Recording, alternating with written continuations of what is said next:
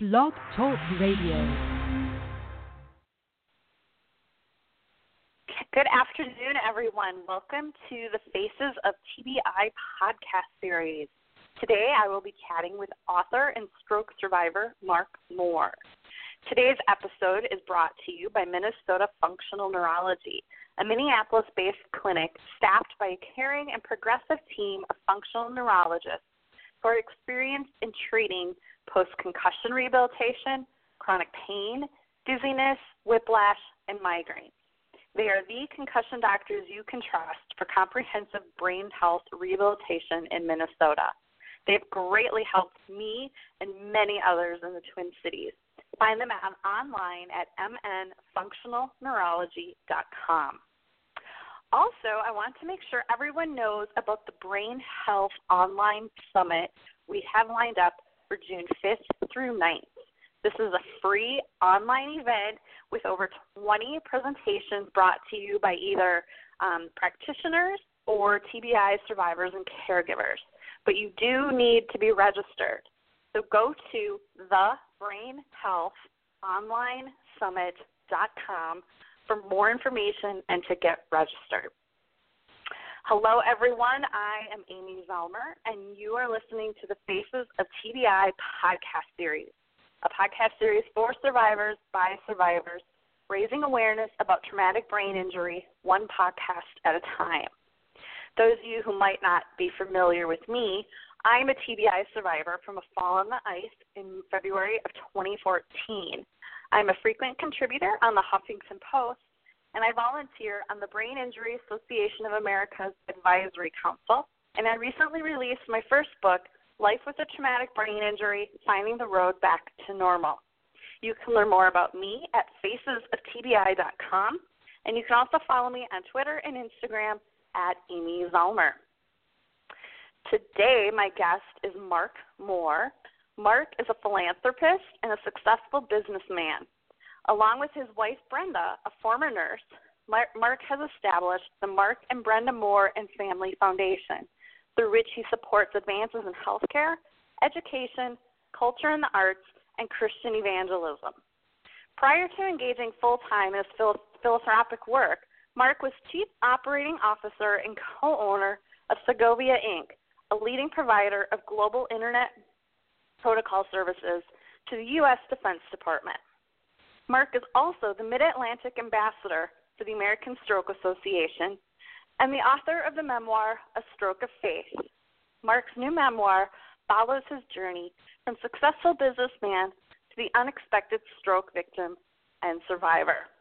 Now retired, Mark spends his days educating people about stroke prevention and awareness, sharing his inspirational story with those who have suffered strokes and other traumatic ailments, and giving back to his community. Thank you so much for being here today, Mark. Thank you for having me. Yeah, I'm very excited to have you here and to hear your story. I know many of the people that are part of my TBI tribe on Facebook, they've been the victim of a stroke. So I'm very happy to have you here today and talking about your experience and, just inspiring people to know that they can get through it to the other side. So, Mark, thank you very much for having me. How about you start by sharing with us your story and what happened? I know you had two consecutive strokes that you survived. Yes, Amy. In 2007, at the age of 46, I developed a blood deficiency, and because of that blood deficiency, my blood began to clot. Well, unbeknownst to me, this was occurring. The clot caused me to have a stroke the Saturday before Mother's Day in 2007, and while still hospitalized the Monday after Mother's Day, I suffered a second stroke. The second stroke led to some complications, and I had to perform a major brain surgery, a craniectomy, to relieve the pressure on the brain. I ended up being hospitalized for 6 weeks in a medically induced coma for 4 of those 6 weeks. And when I came out of the coma, I found myself with many deficits, loss of peripheral vision, significant weakness on the left side, and I could not walk. Wow. And so you were in the hospital with your first stroke while you suffered. That is correct. Because when I got to the hospital, obviously what they didn't realize at that point was I had a blood deficiency. So they thought initially that maybe I had experienced what they call, a mini stroke. I guess they don't like to use that term anymore now. But they thought it was a mini stroke at the time. But it turns out, as I said, Amy, I had a blood deficiency. My blood was clotting. So that Monday after Mother's Day, another clot formed, and it caused me to have a second stroke. Wow. And so when you came out of that medically induced coma, and what kind of things did you have to relearn? Did you have to relearn how to walk and talk and eat? What were some of the things you had to deal with? Well, after 6 weeks, when I first woke up, while I was in there, obviously, clearly, I was not able to do anything to immobilize my head.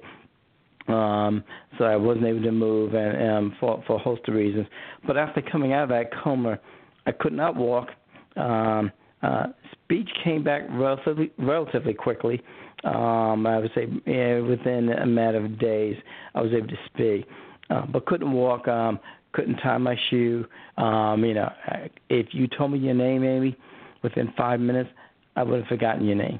I couldn't remember anything at that point.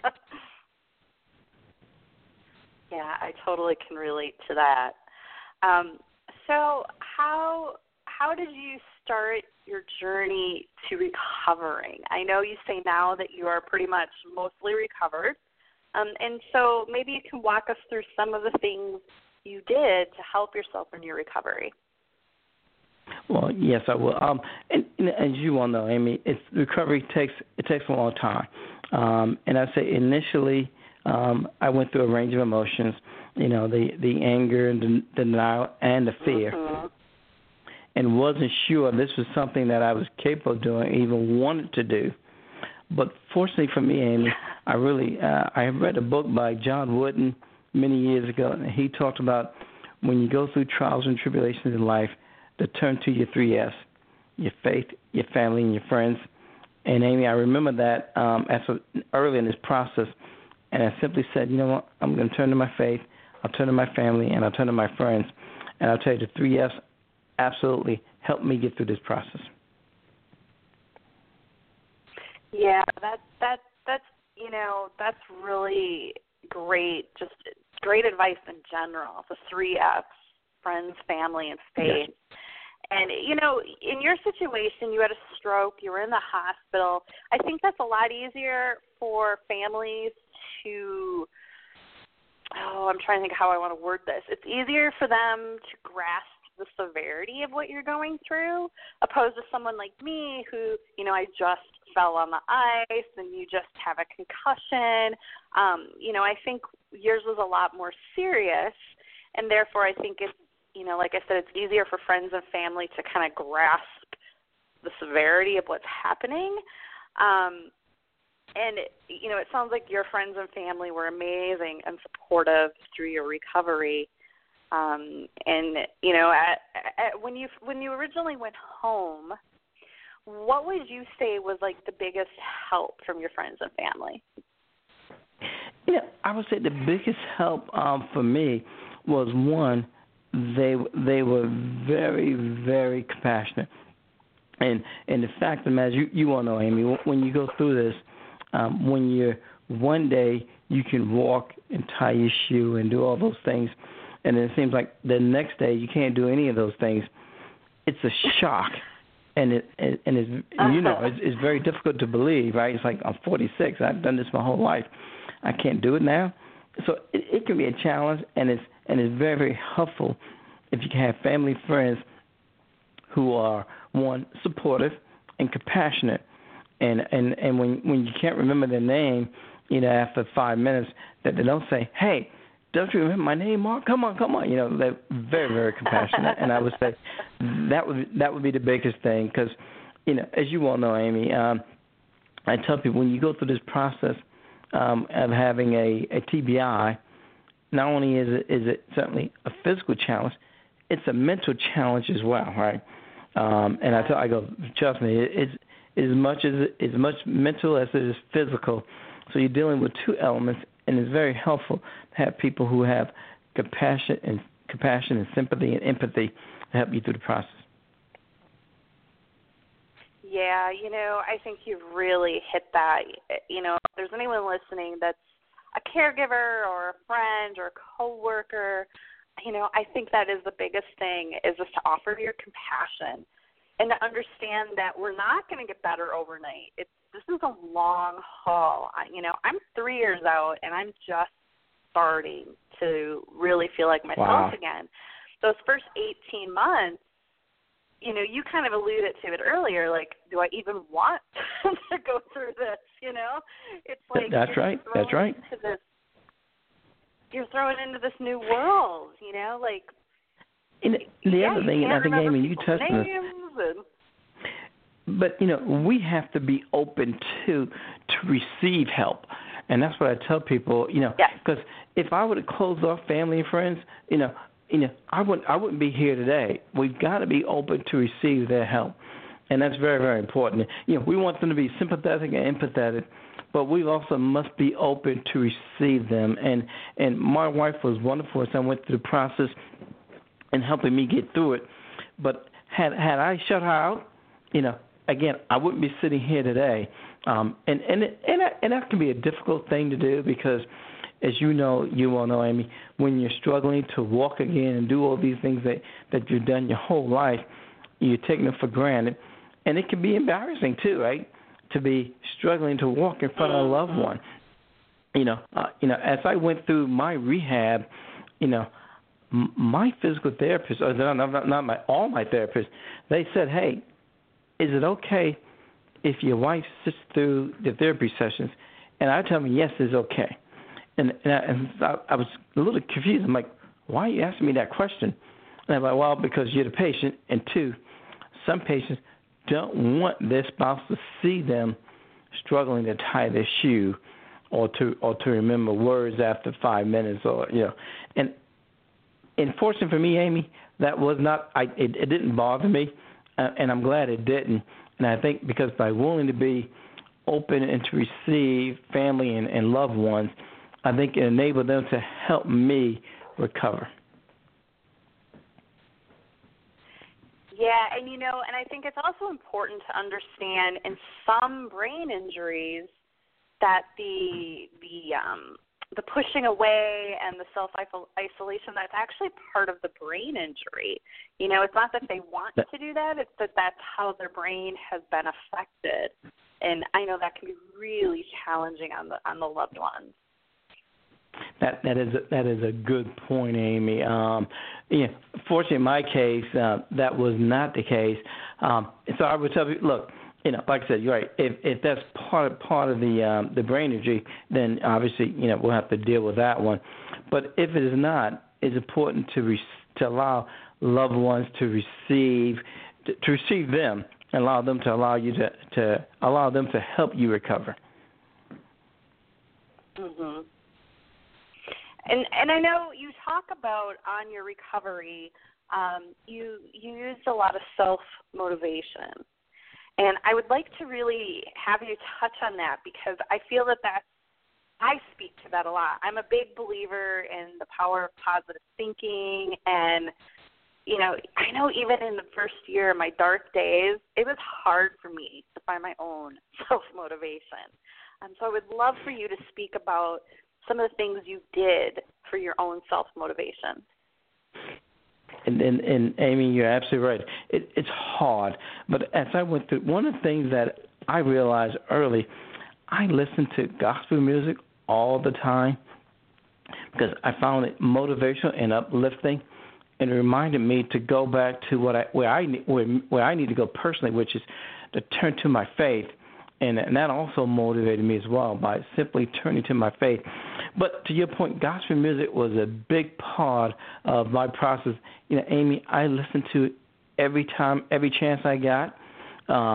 As I was preparing to start walking in, and I wanted to run a 5K on anniversary day, as I trained to get ready for that, I want to say train, as I prepared to get ready for that, Amy, I listen to gospel music all the time. When I came home from rehab and I went in my kitchen and I practiced taking dishes from the top cabinet, from the top shelf of the cabinet on a table and put them back up. Amy, I had my iPod with my headset on, listening to gospel music as I practiced those things. As I sat in the chair with my bare feet, and you've done these things, Amy, and they tell you to put a bathroom towel on the floor and just use your toes to grab the bathroom towel. All those things, I practiced those things by listening to gospel music through the process. And what I tried to avoid at that time was, and I think back today, in this day and age, and when you think about the political climate, and there's a whole lot of negativity. I was talking to someone the other day. I'm like, if I was recovering from my stroke today, I probably wouldn't want to listen to that kind of stuff because it's just too negative, and I want to stay positive. As I went through recovery, it was very, very important for me to stay positive. And I mentioned in the book, Amy, as I went through it, one of the things I did not do, and my wife, she wasn't even aware of this until I wrote the book, some of the things I was experiencing, she goes, hey, you never talked about those things, and you've been there, Amy. And I go, no, I did not. I said, because I couldn't control what I was thinking, right? So even though the doctors told me, hey, you're going to walk again, don't think about it, Amy, you think about it, right? I'm like, guys, it's nice to say that, but it did go through my mind, what if I can never walk again? But the one thing I never did, Amy, I never uttered those words. I never spoke those words to anyone, to my wife, to friends, nothing. And at the point I didn't want to, because it was the challenge was big enough. I didn't want to compound the issue by then speaking about it. But I did admit to my wife, I didn't think about it, but I just didn't utter the words. And that's one thing I would tell people. Try to stay in a positive frame of mind is very, very important. Yeah. Yeah. And you really kind of hit on that with watching the words you use. All the time Absolutely. I hear people say things like, this sucks, I'm never going to get better. And you're not going to get better if those are the words you're willing to say to yourself. So, just shifting that and saying, you know what, I'm going to beat this. I am going to get better. I am going to walk again. That's so much more powerful. And Amy, you are so right. But having said that, I tell people in the book, I cited an example in the book where early I was going through that. And as my wife was bringing me back from rehab, I was in rehab for 60 days as an outpatient. And as she was bringing me back one day, and it's probably like week 2, Amy, I was using those words. I was in the car. I didn't use the word suck. So I'm like, hey, Brent, I'm like, this isn't working, right? And remember, and she was like, I go, Brent, this isn't working. I'm like, I'm never gonna get better. And I remember what I told her was, but Amy, I could have very easily had used the words "this sucked" because it was the same thing. I'm like, look, this isn't working, and I told my wife, I need to switch out my physical therapist. I need to switch out my occupational therapist, my speech therapist. And I tell people, I go, I was letting it get to, but the good news is that my wonderful wife looked at me, and that's why it's important to surround ourselves with people who are positive as well. Looked at me and simply said, Mark, you got to trust God on this one. I know it's tough. And she admitted, she goes, she didn't say, hey, she goes, I know it's tough. She goes, I know it's tough. I know you can't walk. I know it's tough. She goes, but you got to trust God on it. And I needed to hear that at that moment. Mhm. Yeah, and I admit, that first year was really dark, especially probably the first 10 months. I was very guilty of saying lots of negative things. And, I finally had to make that mental awareness to shift my thoughts. Okay, all right, maybe this is the best I'm going to be. I have to learn to embrace it. And that's when I started getting better, was when I finally shifted to the positive thinking. You are so right, Amy. The fact of the matter is, and I was telling someone the other day, I think it was last week, I'm like, look, it's not so important where you start, it's where you end up. Because I don't want people to look at me today and think, oh, man, he had it figured out from day one, from the very beginning. Because I will tell you, I did not. I'm like, guys, I didn't. I struggled. But that's not important. It's where you end up. As long as you get there, that's what's important. Absolutely. So, Mark, I would love for you to share how you came to writing your memoir. I know mine kind of came about accidentally. So I would love for you to share the journey of how you came to writing your book. I probably wasn't much different than you, Amy. It was probably accidentally. After experiencing the and I tell people experiencing the illness in 2000 because it happened to be stroke, but it could have been anything, right? But after going through that experience and that journey, I wanted to help others. So I started the hospital that I went to was Mount Vernon Hospital here in Northern Virginia. I said, hey, can I speak to other stroke victims about recovery? And they said, absolutely, you can. And Amy, I would go to the hospital and I would meet with the therapist who helped me, and I would say, hey, how's Billy Bob doing? And Amy, they would look at me and they were like, we don't know. And I'm like, well, how's Mary Jane doing? And they're like, yeah, we don't know. And I'm like, how come we don't know how anyone's doing? And they're like, Mark, to be honest with you, when people leave here, they want to forget this. They don't come back. They're like, you don't even want to come back and talk to us. Mm-hmm. And I was actually shocked by that, Amy. And I'm like, really? Like, Mark, people have strokes. They want to forget it ever happened. They want to forget this part of their life. And I'm like, wow, I really didn't. I'm like, I want to talk to people. I want people to realize that you can have hope and you can recover. So I started talking to people, and as I started detailing my journey, Amy, people would look at me and they're like, hey, Mark, you got to write a book. And the first time, I just ignored it, right? I'm like, okay, I'm not writing a book, right? But after hearing it about a dozen times, exactly, I came home and I told my wife, you know what? Maybe there's something. Maybe I ought to write a book. And so then I was like, okay, well, let me think about it. So I sat down and started writing the book. And as you went through, Amy, when you do it, it's therapeutic, right?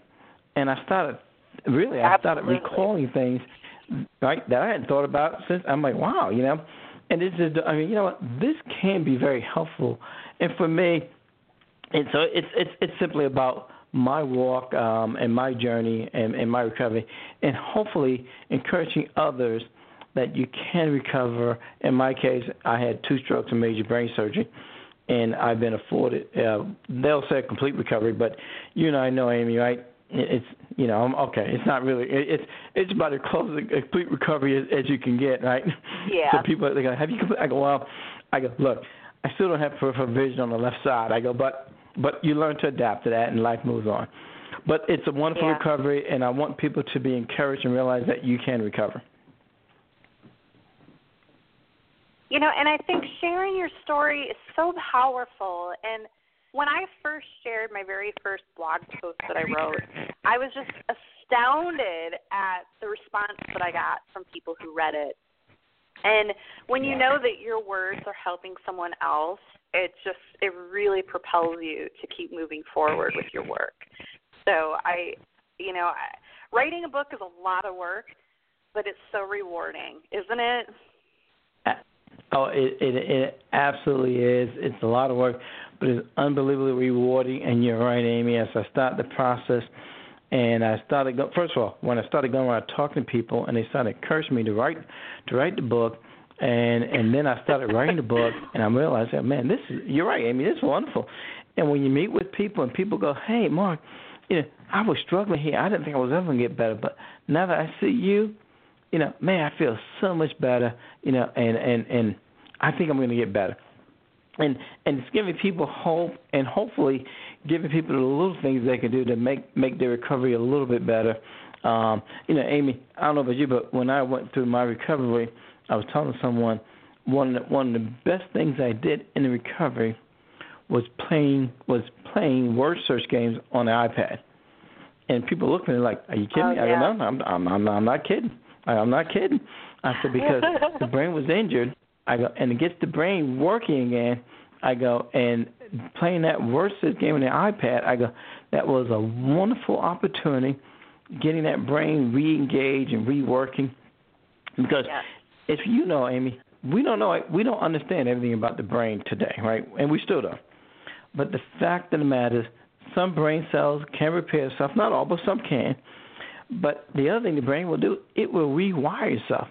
So you can continue to do the things you did before. It's rewiring the brain. And I tell people, so don't be thinking you can't do it. You may have difficulty today, but that doesn't mean the brain won't figure it out and won't rewire itself, and you can do this tomorrow. So I tell people, I go, look, absolutely. The fact of the matter is just about everything I did before, I can do today. The only difference I notice, Amy, is that it may take a nanosecond longer to get to the same point. I go, guys, why are we worrying about a nanosecond, right? I'm like, we're getting there. That's all we're concerned with. Absolutely. And the brain is an amazing organ in how it can repair and rewire itself. So those Absolutely. brain games truly do help. So, Mark, thank you it absolutely helped me for being here. We are just about out of time. And I just want the listeners to know they can find your book in the show notes. I have the Amazon link there for anyone who's interested. And, again, the name of the book is A Stroke of Faith. And thank you just so much for sharing your story today, Mark. Oh, Amy, thank you for the opportunity, and thank you for everything you're doing with your blog to help people, because you're right, we got to do everything we can to help folks with traumatic brain injuries. Oh, absolutely. Thanks again, Mark. And thank you, everyone, for listening. I really hope that you took away some golden nuggets today from Mark's talk. And I hope that you enjoyed the show. And another big thanks to our sponsor, Minnesota Functional Neurology, the concussion doctors you can trust for comprehensive brain rehabilitation in Minnesota. Find them online at mnfunctionalneurology.com. And be sure to visit facesoftbi.com to listen to any of the previous podcasts and see any upcoming topics that we have lined up. And again, you can follow me on Twitter and Instagram at Amy Zellmer. And thank you all for listening. I hope you enjoyed today's show.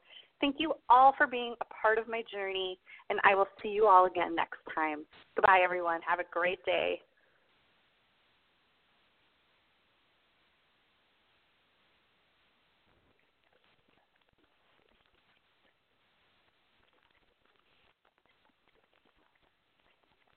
Lucky Land Casino, asking people, what's the weirdest place you've gotten lucky? Lucky? In line at the deli, I guess? Aha, in my dentist's office.